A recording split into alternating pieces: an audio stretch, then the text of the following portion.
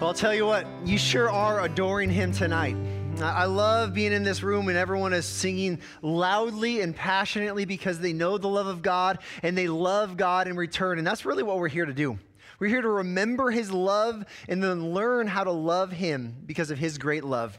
Now tonight, I'm actually going to invite you, would you stand with me as we jump into 1 Thessalonians chapter 2. And I'm going to start by reading from the Word of God, verses 3 and verses 4. I want to allow these words to be like the pilot verses for tonight as we we continue working through this book. Listen to what Paul writes, chapter 2 of 1 Thessalonians.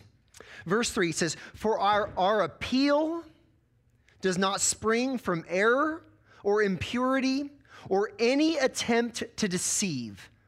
But just as we have been approved by God to be entrusted with the gospel, so we speak, not to please man, but to please God who tests our hearts." Now, with those words resonating in our hearts and minds, let's stop and have a seat. So glad you're here tonight. You know, if you haven't been with us, what we did is a few weeks ago, we looked at Acts 17, where Paul, he goes to this city of Thessalonica, and he preaches the gospel, and people believe. And then last week, we said, okay, now Paul is going to write a letter to this church, and we worked through the first 10 verses of this letter, or the entirety of chapter 1, and now tonight we're in chapter 2. Now, we're not just in chapter 2, though. We're also kind of wondering, at least as people have spoken to me tonight, we're kind of wondering, what is Mike in? What is Mike wearing? I know this isn't my usual attire, right? I had so many people come up to me and say, "What are you wearing tonight?" Some people said, "Oh, man, Mike, you look so comfy," right? One person, they said, "Mike, are you a hippie now?"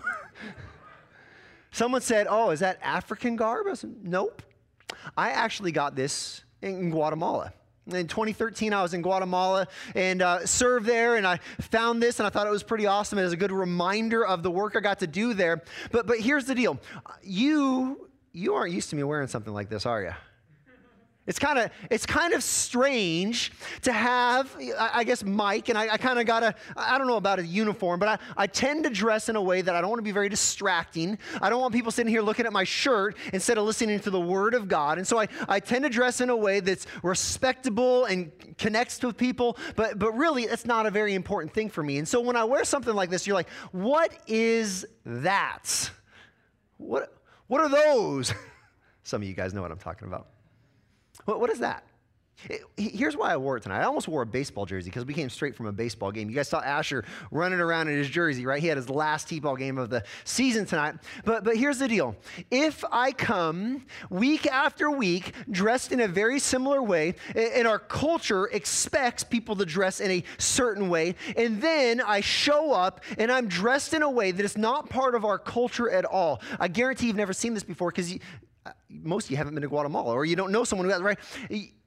It throws everything off. See, there's an expectation. There's an expectation in our culture generally of how people dress. Now, we're pretty casual here, and we really don't make a big deal about attire. That's not the point. My point is, I think that's exactly what we're going to see as we open up to this chapter in 1 Thessalonians chapter 2. What we're going to see tonight, if you're following along with our big idea, is when we're talking about presenting the gospel. Paul presented the gospel when he went to the Thessalonians. When we're talking about presenting it, we want to make sure that our full presentation of the gospel, it also has a loving demonstration of the gospel. In the same way we expect certain attire here, what I want to challenge you to understand tonight and to think and to believe and maybe have some change in your life about tonight is that if you are going to be someone who is living for the gospel, if you're going to be someone who is going to share the gospel, if you're going to be someone who's going to proclaim the gospel, if you're going to be someone who says those incredible words, Jesus Christ, and if those words come out of your mouth, especially in relationship to people who do not know him, that proclamation, that presentation, that declaration, it expects a certain kind of demonstration. It expects a life that isn't perfect, but expects a life that in some ways is reflective of the Christ that you're talking about. That's what we see when Paul writes these next 12 verses in 1 Thessalonians. In 1 Thessalonians chapter 2, what we're going to see is Paul, he reminds us of his aim, the aim of the gospel. And then from there, he lays out the motive we have in sharing the gospel. And then he's going to show just like a photo album of pictures of what that actually looks like. You want to know what it looks like to share the gospel and to live the gospel? Open up with me to 1 Thessalonians chapter 2, and let's dive in. Let's dive in and let's ask, what is the kind of presentation of the gospel and what is the kind of demonstration of the gospel that are supposed to be paired together and matched in a way that compels people about the truth of the gospel? I mentioned that he starts with the goal. If you look at the first two verses there, you're going to see that our goal of gospel presentation is gospel impact. When we share the gospel, our goal, I mean, this seems almost like a no-brainer, but when we talk about the gospel, our goal is not that we can go and check a box at home and say, oh, I talked about Jesus today. Our goal is not so that we can talk about Jesus with someone and then be like, yep, I'm better than they are. Our goal is that when we talk about Christ, it has a life-altering, eternity-changing impact. Open up 1 Thessalonians chapter 2, verses 1 and 2. Paul begins this way. He says, for you yourselves, you Thessalonians, who knew me, who saw me, who met me, who heard me teach, you yourselves know, brothers, that our coming to you was not in vain. But though we had already suffered and been shamefully treated in Philippi, as you know, we had boldness in our God to declare to you the gospel in the midst of much conflict. Here's what Paul is saying. He is saying that when we came to you and we presented the gospel and it was not in vain. He says, what we learn here is that we aim at fruitful ministry. We aim that when we talk about Christ, someone actually listens. We aim that when we share about Jesus, someone's life is changed. Verse 1, for you yourselves know, brothers, that our coming to you was not in vain. It was not empty. That's what that word in vain means. It was not worthless. That's what that word in vain means. It was not pointless. But Paul wasn't just going through the motions. Paul wasn't just trying to pat himself on the back. Yep, I went to another city and I talked about Jesus and now I'm going to go to another one, as if he had some Boy Scout badge. One city after another, he was trying to put it on himself. He said, our coming to you was not in vain. It was not pointless. It was not worthless. No, it had an impact. What was the impact? Acts 17, verse 4. And some of them were persuaded, and they joined Paul and Silas, as did a great many of the devout Greeks and not a few of the leading women. He says, when we came and we shared the gospel, it changed your life. When we came and we shared the gospel, it made a difference. When we came and we shared, you were persuaded. And now what were they persuaded to do? Were they persuaded to simply be good people? Was that Paul's goal? That would be a goal that would be in vain. Were they persuaded simply to stop doing some of the bad things that they were doing? I'll tell you what right now, if that's the only thing that they were persuaded to, Paul would say that their coming would be in vain. If the only thing that changed is moral behavior, then the gospel or their coming, it was in vain. Were they persuaded simply to go to church once in a while and hang out with a new group of people, for an hour and a half on a weekend? Is that what their persuasion was about? If that's the only thing that those who listened to the message of Paul were persuaded to do, he would say, our coming to you, it was worthless. What did he persuade them in? He persuaded them about a person. He persuaded them about Jesus. Remember, he reasoned with them according to the scriptures. He proved to them that they had a great need. Their great need was that every one of them, they stood condemned before a holy God. This is a great need that you and I have too, isn't it? The great need that he came to Thessalonica and he proclaimed. He said, listen, you have rebelled against God, the one who made everything, the one who made you, and he made you so that you know him and so that you walk with him, so that you can please him and be in relationship with him. But you know what you did? You turned your back on the creator of the universe and the creator of you. How did I do that? With every lying word, with every lustful look, with every angry action and thought, with every moment of selfishness that you have walked in. All of that, the scripture calls sin.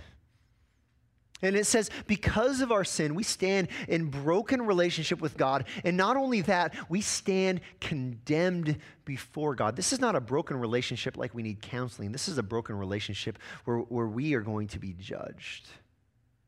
And so when those people who listened to Paul, when he came to town, when they were persuaded that Jesus, he lived a perfect life. He did not do any of the sinful, selfish things that you and I have done. And then Jesus, he experienced a sacrificial death. He said, I'm going to take your place. I'm going to die for you. I'm going to take all of the consequence and all of the condemnation for your sin, and I'm going to carry it with me to the cross. That he was a substitute in your place, that Jesus didn't just die for you, but Jesus was buried, and that he was resurrected from the grave. And so that everyone and anyone who believes this simple message, Jesus died to save you because of your sin, and he rose to give you life, they were persuaded that was true, and they were saved. Paul says, our coming to you, it was not in vain. It wasn't in vain because they believed the gospel. They trusted in Christ. They didn't just have a moral shift in their life where they stopped lying and stealing so much. Their life was radically transformed. It was now centered on Christ and his death and resurrection. And so we aim at the same thing. We aim at people not just being a better person. Our goal is not that we teach the gospel to our families so that our kids will be good kids. No, our goal is that we teach the gospel to our families so our kids will be redeemed, so they'll be saved, so they'll be transformed. But not only do we aim for this fruitful ministry, but listen, we do this, we aim for fruitful ministry, but we also press on in affliction. Verse 2. Paul says, but though we had already suffered and been shamefully treated in Philippi. When Paul came to Thessalonica, he showed up. I mentioned this last week and the week before, I think. He showed up not with a W on the scoreboard. He showed up with what felt like a giant L, a giant loss.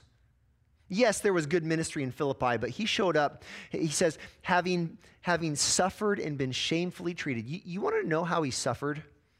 Acts chapter 16, verses 22 through 24. This is how Paul was treated right before he came to Thessalonica. This is the experience Paul had sharing the gospel, talking about Jesus in Philippi. Look at these verses. It says, the crowd joined in attacking them. And the magistrates, they tore their garments off of them, and they gave orders to beat them with rods. And when they had inflicted many blows upon them, they threw them into a prison, ordering the jailer to keep them safely. Verse 24, having received this order, he put them in the inner prison and fastened their feet in the stocks. You ever been beaten with rods for talking about Jesus? You ever had your robes ripped off of you as you're beaten with rods for talking about Jesus? Have you ever been thrown in prison? Be praying for pastors in Canada right now. There are pastors in Canada that are regularly being arrested because their church is gathering just like this one. You ever had your feet put in stocks for talking about Jesus?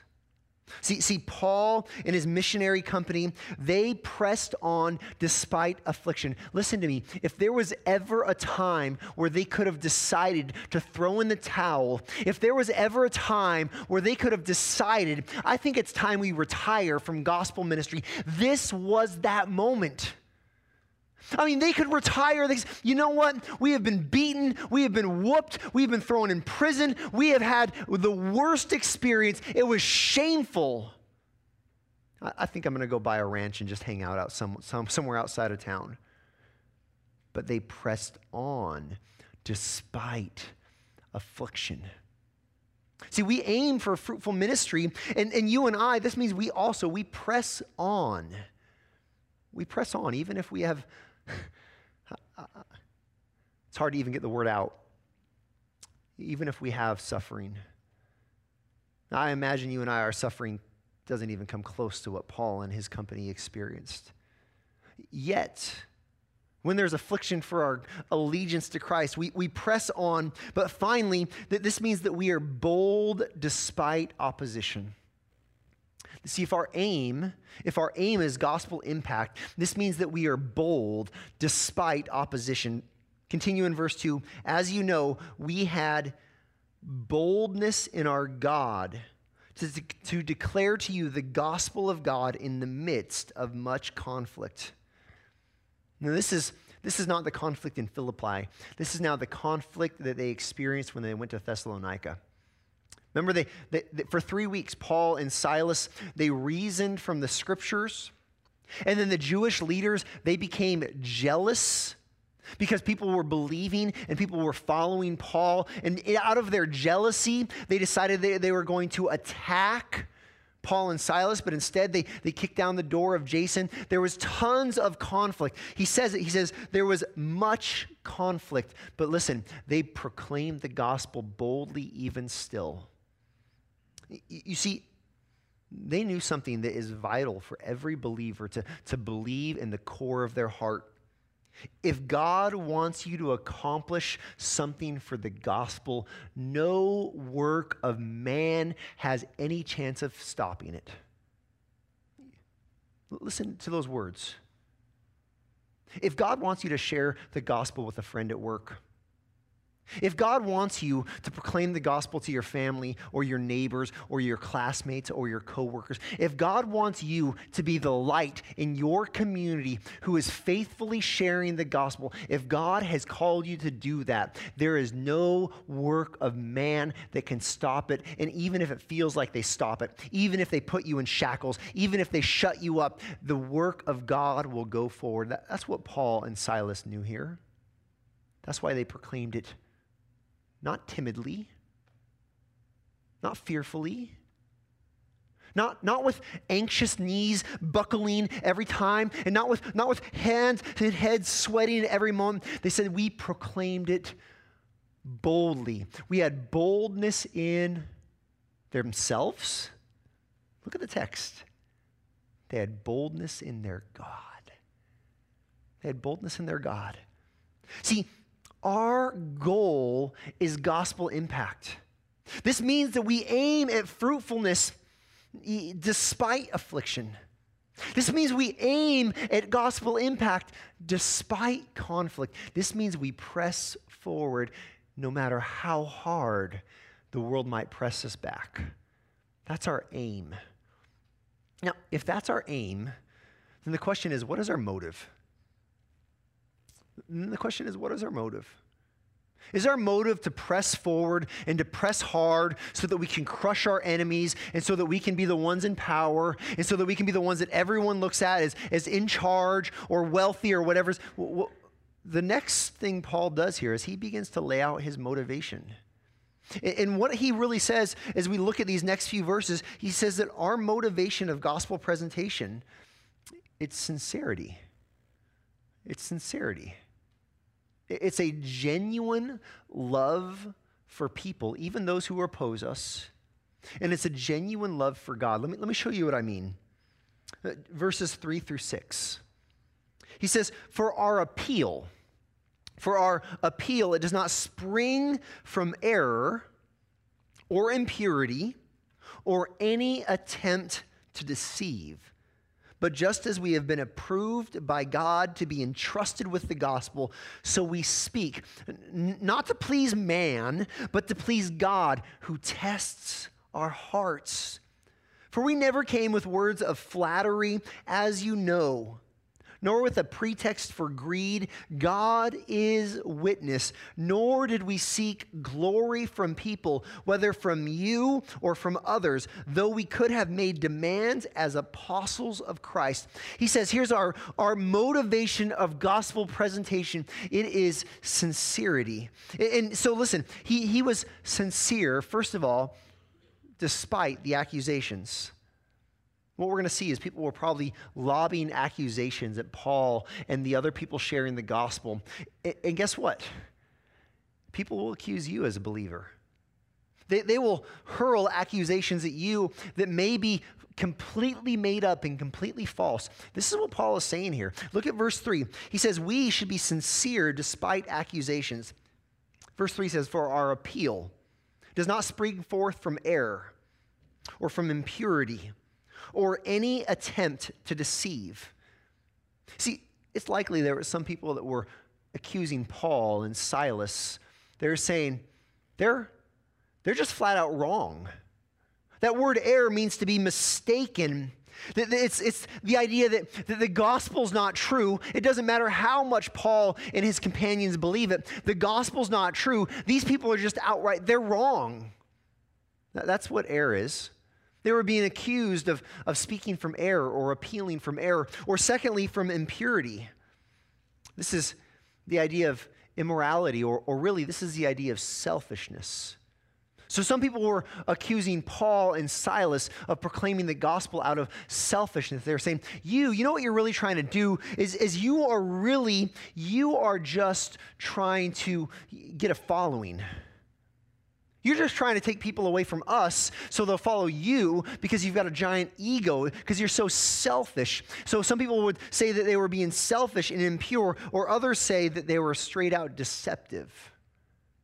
They were deceptive. This is any attempt to deceive. This means that some would accuse Paul of preaching in a way that would deceive or trick people specifically so that they wouldn't just follow them, but that they would, Paul and Silas could trick them out of their finances. Now, Christians get accused of these all the time, sometimes with great evidence. Now, there are preachers that they've built a massive following with loads of people, and in that they've got loads of wealth that is obscene, and you're kind of like, okay, I could see why someone would say that their motive is greed or impure. But what about when they accuse you of these things? What about when your family member or your coworker says, you know what, you believe something that is completely and patently wrong, false, and a lie? And their heart is so hard and their mind is so closed that they don't even listen to reason. So they look at you and they just think you are a simpleton and that you're stupid. How can you ever believe that? Or others will look at us, they'll look at you today and they'll accuse you and they'll say, you know, you're nothing but a hypocrite. You're just as immoral as everyone else. And most of us say, yeah, I'm a sinner. I'm a sinner. The difference between me and you isn't that I'm more moral than you. The difference between me and you isn't that I'm better than you. The difference between me and you isn't that I have some high horse that I ride around on town on saying like, oh, I'm so much better. No, I'm just forgiven. I've just found grace in the gospel of Jesus Christ through his death and resurrection. Or others will look at you and they'll say, I hear this more and more these days, that you as a believer in Christ, you are just straight up evil. Well, why would they say this? Well, I mean, aren't you so judgmental with your moral code? Well, why can't you just say love is love and just let everyone throw off any kind of moral boundary whatsoever as long as it makes them happy? How dare you stand in judgment? You know what? Your judgment means that you are an evil person and you should be condemned. These are the kind of accusations, similar kinds of accusations that were lobbed against Paul and against Silas. And I think these are the same ones that some of us face every week as we sincerely aim for fruitful gospel ministry. And so we say, no. These aren't our motives. I know what I believe. I know why I share. It's not out of an immoral, I just want you to follow me or pride. I know the reason I proclaim the gospel. It's not so that I can have a following or so that I can have greedy things. No, I follow because I have found the Savior. This is really what Paul is getting at. And so because of this, because the world will try to gaslight you with all of these different accusations. You know what gaslighting is? It's kind of like the intellectual or mental or even like manipulation that the world does when they try to like corner you and argue from a false premise so that you feel guilty or so that you feel bad. Hey, you're just wrong.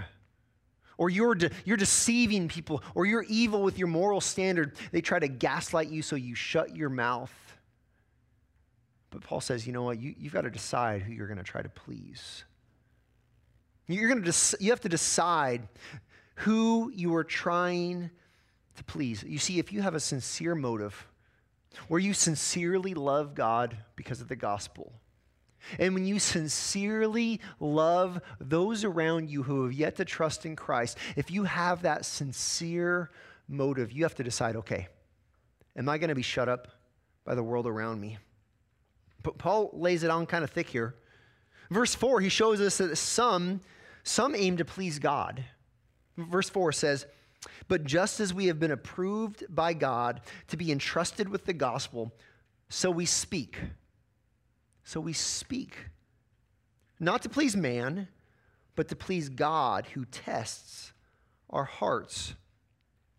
But Paul says, my aim is ultimately to please God, because ultimately God is the one who knows my heart. I find so much hope in this verse right here. Because if I'm in the middle of a tough conversation where someone is actually accusing me, they're attacking my motives. Maybe they're attacking my methods. In that moment, if I know my heart before God is one that is sincere, in that moment, if I know that I've already been approved by God, I have because Jesus died and rose again, and he's placed each of us as ambassadors of Christ. In that moment, no matter what they say, I know that they don't test my heart. And they don't test your heart. God is the one that tests our hearts. See, we say we are going to please God. This means that we are not going to please man. You see, some aim to please man. Verse 5. Verse 5 describes the kind of person who has the gospel, but maybe their goal isn't to please God. Their goal is to please man. He says, for we never came with words of flattery. He says, as you know, nor with a pretext for greed. God is witness. No, flattery. Paul says when we came, we didn't come telling you all the things that you want to hear. Paul says when we came, we were willing to say whatever the scripture says. I believe they did it gently but boldly. But he says, we didn't come trying to flatter you so that you would follow us. You understand the difference? The difference is if I stand up here week after week and I says, God loves you so much and you're so special to him, are those things true? Yes. But if that's all I ever say, and if all I ever say is, I come up here and say, and you are a conqueror, and you're an overcomer, and you can do anything because Christ is in you, and you know what? You should expect to be healthy, and you should expect to be wealthy, and you should expect everything to work out just fine every day, and if it's not, you just need a little bit more faith, but you can do it. Just put a little bit more coin in the pocket, right? If I came up here every week, the scripture calls that tickling ears. That's the kind of flattery Paul is talking about, and Paul says that's not what we're supposed to do. He says, you yourselves know. Those are the words he says. He says, as you know. We didn't come to flatter you. Paul wasn't the guy that you came and you had a big piece of spinach stuck in your teeth and he says, what a beautiful smile. He says, you need some floss. More importantly, Paul wasn't the guy then instead of having a big piece of spinach in your teeth, You have this glaring need for the gospel because of your sin and your corruption and the condemnation that you stand in. And Paul doesn't say, God loves you. He says, God loves you. And he sent his son Jesus to die for you. And you need to repent. You need to turn away from your sin and you need to believe in the gospel of Christ. You see, ministry today, it's really tempting. It's really tempting to shave off the difficult parts of the scripture. I mean, I can tell you how to grow a giant church. I can take you to some giant churches.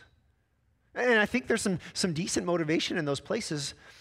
But sometimes what they do is to keep it giant or to keep a following. I can take even to some small churches that do the exact same thing. They shave off the offensive places in Scripture and they operate by flattery. But listen, it's not just ministry. It's not just me. You feel that temptation, don't you? You feel that temptation when you have coworkers and family members and classmates and neighbors, and they talk about Jesus like they're in Jesus, and they act like they're a Christian, and yet there's nothing in their life that smells like Christ whatsoever, and you know they probably need to hear the truth of the gospel of the Word of God, and yet it's so much easier to just call them brother and say, God bless you, and let them go on their way. And yet this isn't what we do. That's not sincere ministry. That's a ministry of flattery. And it might not be greed because you might not be getting your pockets lined, but it is greed in terms of relationships. You care more about them liking you than you care about their soul being saved. This is not how Paul rolled. Paul actually calls God onto the witness stand. He says, God is our witness. Because God knows the depths of his heart. And God knows the way he aimed to please not man, but to please God. So some please God, some please man. But listen, some, they simply please self. Verse 6. This is Paul saying, this is not how I rolled. He says, nor did we seek glory from people, whether from you or from others. Listen, though we could have made demands as apostles of Christ. And to seek glory from people is to seek the praise of people, to seek the adoration of people, to seek people saying they like them, and they like them maybe better than someone else, right? Paul says our goal was not to come and pull you away from the Jewish leaders. Our goal was to come and pull you away from your sin. Our goal was not to come and pull you so you would follow me. My goal is to come and share the gospel so that you'll follow Christ. This is what Paul did. He says, and you know what? He says, I could have made demands on you. Paul actually could have said, hey, as an apostle, I would like you to take care of all of my needs. He had that right. There were times when people did care for his needs and he accepted that, but there were other times, like in a contentious, conflict-ridden area like Thessalonica, where he didn't. We're going to talk more about that in a minute, likely. He says, my aim was to please God, not man, and ultimately not to please myself. He says, I did not have a motivation that was selfish. Are you still with me? See, when we talk about this gospel, our aim is that it has an impact, and that means our motivation, it must be sincere. Let me ask you, who are you trying to please in your life? Are you aiming to please yourself? Is all of your life a tactical decision, one after another? How can I have a conversation so this person likes me? How can I have a conversation so this person wants to be my friend? Is that what your life consists of? Is your aim to please others? Those two overlap quite nicely. Or is your aim to please God? That is a sincere motive before God and others. This is where we get to the demonstration now. Basically, Paul has said, here's our aim, and here's the way we did not do it. Here's the way we did not share the gospel. Here's the way we did not live around you. And then what he does, he says, and here's the way we did. He says, all these things, this is the no-no, and now here's the yes, yes. Let's dig into the positive side of this. See, our demonstration of the gospel, I would just simply put it's loving. He describes it with 5 different pictures. But our demonstration of the gospel is loving. I think what Paul does here in these next few verses, it's like when you go to someone's house and they pull out a photo album. Does anybody have a photo album? Are those the things of the past now? Right? I mean, most of our photo albums now, they're all digital, right? I got on my phone, every day it says, on this date, for whatever years that I've uploaded photos, just like these photos come up. Sometimes they're like from 20 years ago. I'm like, oh my goodness, right? But photo albums, you go and you pull it off the shelf, and you open it up, and you start to look at the photos, the pictures. Here's what Paul does. He pulls out the photo album that says Thessalonians, and he says, let me show you how we lived. And he gives 5 different examples, 5 different photos. He says, this is how we lived with a sincere motive, trying to please God with an aim for gospel impact. Listen, these are 5 photos that I want you to put yourself in.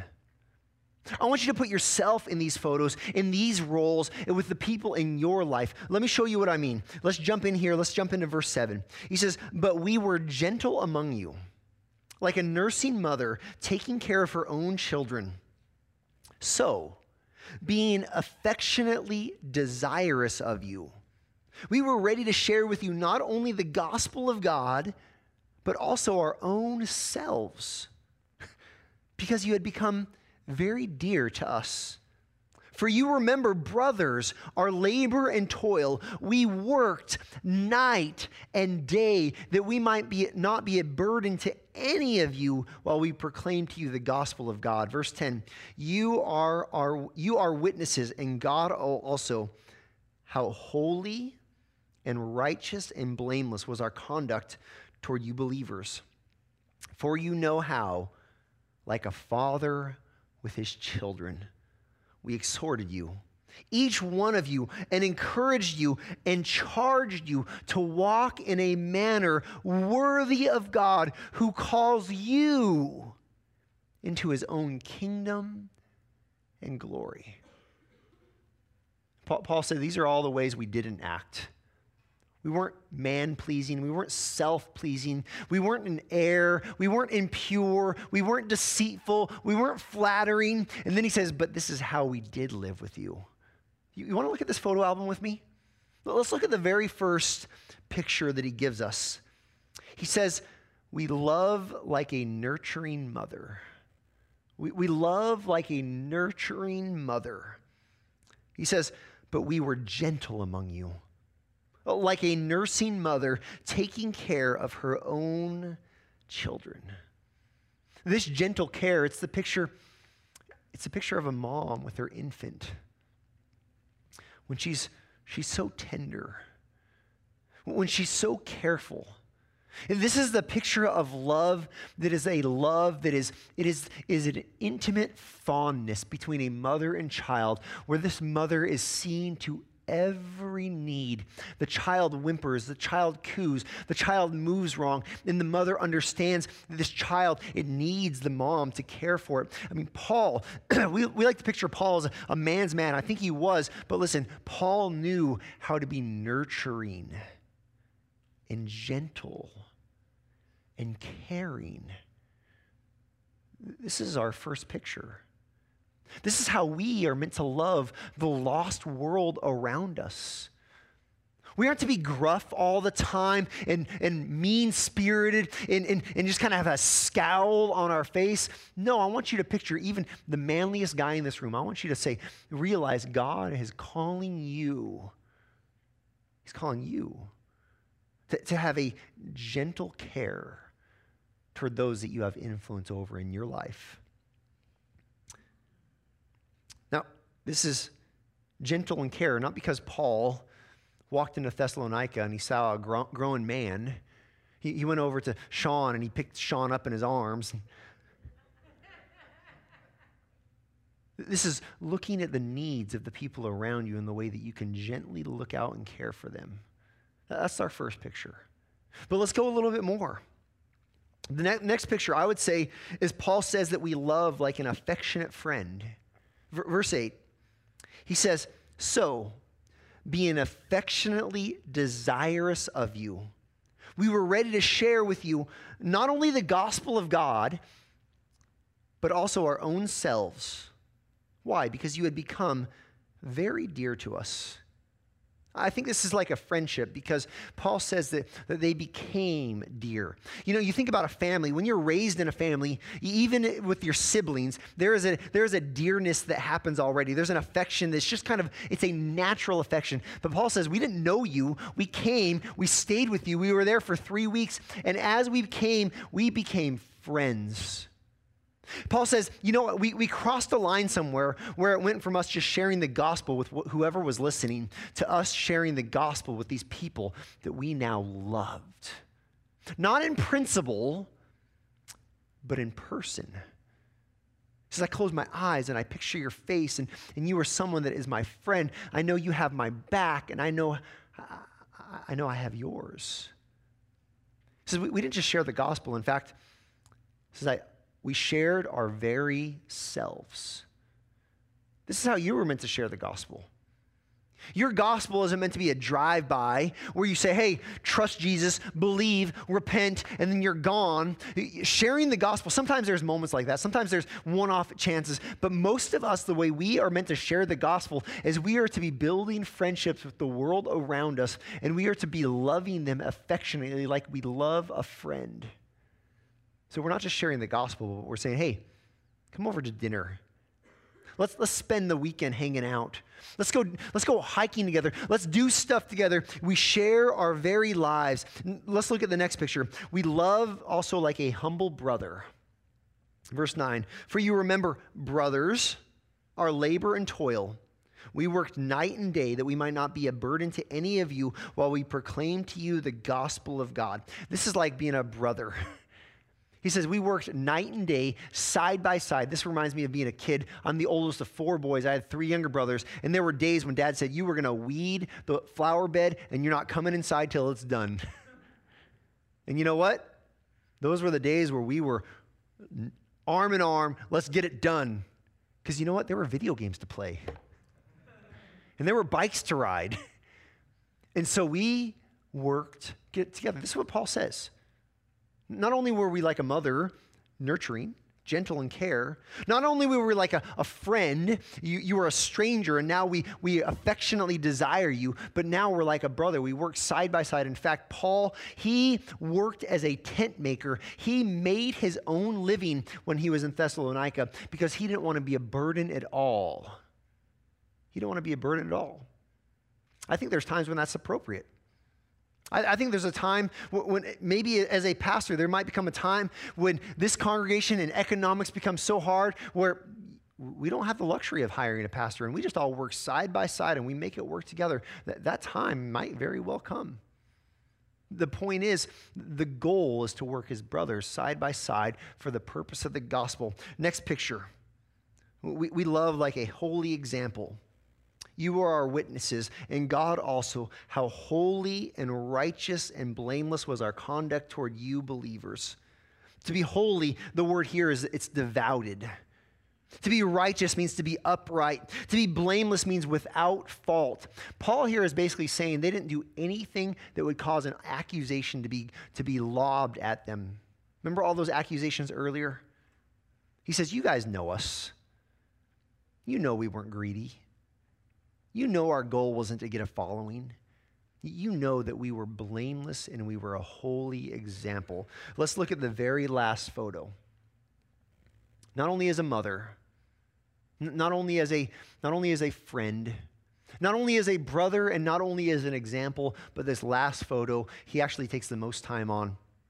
It says, we love like a focused father. Maybe it's because I'm a dad, but I find this one the most compelling. Verses 11 and 12. For you know how, like a father with his children, we exhorted you, each one of you, and encouraged you and charged you to walk in a manner worthy of God who calls you into his own kingdom. This is a simile of, he says, we were like a father with his children, and he uses 3 key words. The first word is to exhort. This is like an encouragement or an urging. This is to urge someone to do something. The next word is to encourage. This is more of a comforting encouragement. Exhort means, hey, you should go do this. Encouragement is more like, let me put my arm around you. Let me encourage you. And the last one he says, and we charged you. To charge is to take an authoritative position and to implore someone to do something. He says, I was with you like a father. There's some dads in the room. All of us have a dad, right? What does a dad do?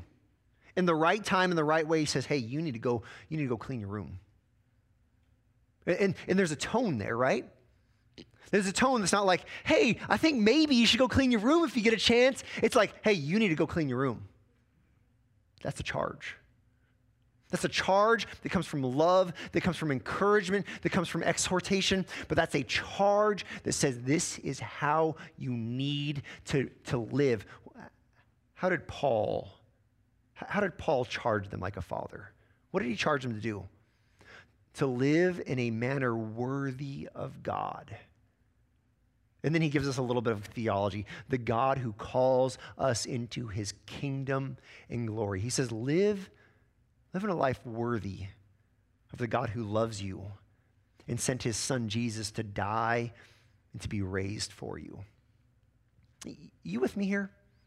Just take these two words for a moment. Presentation and demonstration. What happens if all you ever do is talk about Jesus, but your life never matches it? What kind of picture do you paint? You paint the kind of picture that no one wants the Jesus that you talk about, that no one believes in the Jesus you talk about.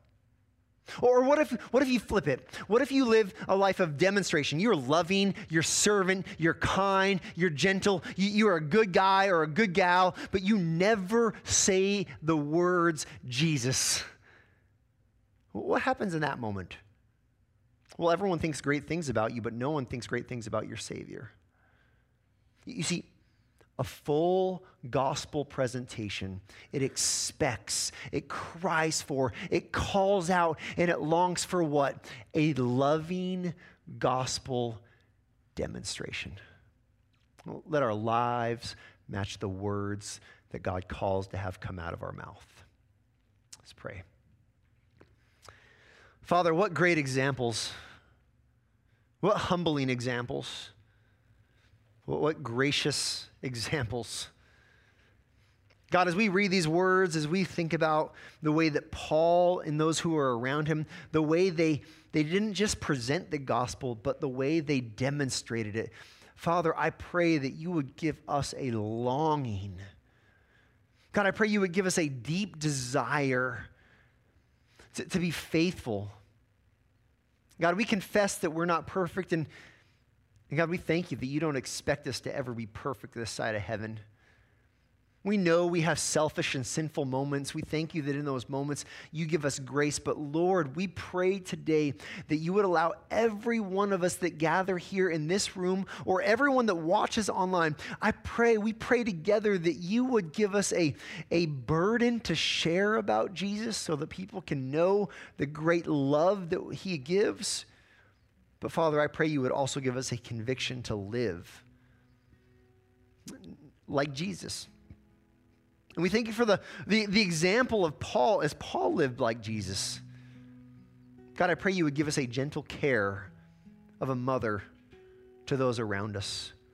Father, I pray that you would give us an affection of a friend toward those near us, even those who at times feel like our enemies. Father, I pray that you would give us a brotherly care. Lord, I pray you would help us to be holy examples.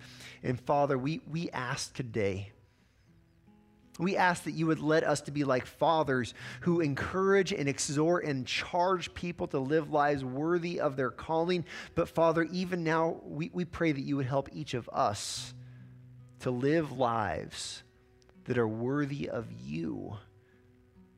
Help us to do it out of gratitude because you have called us into your eternal kingdom and into your glory. And we pray this in Jesus' name. Amen.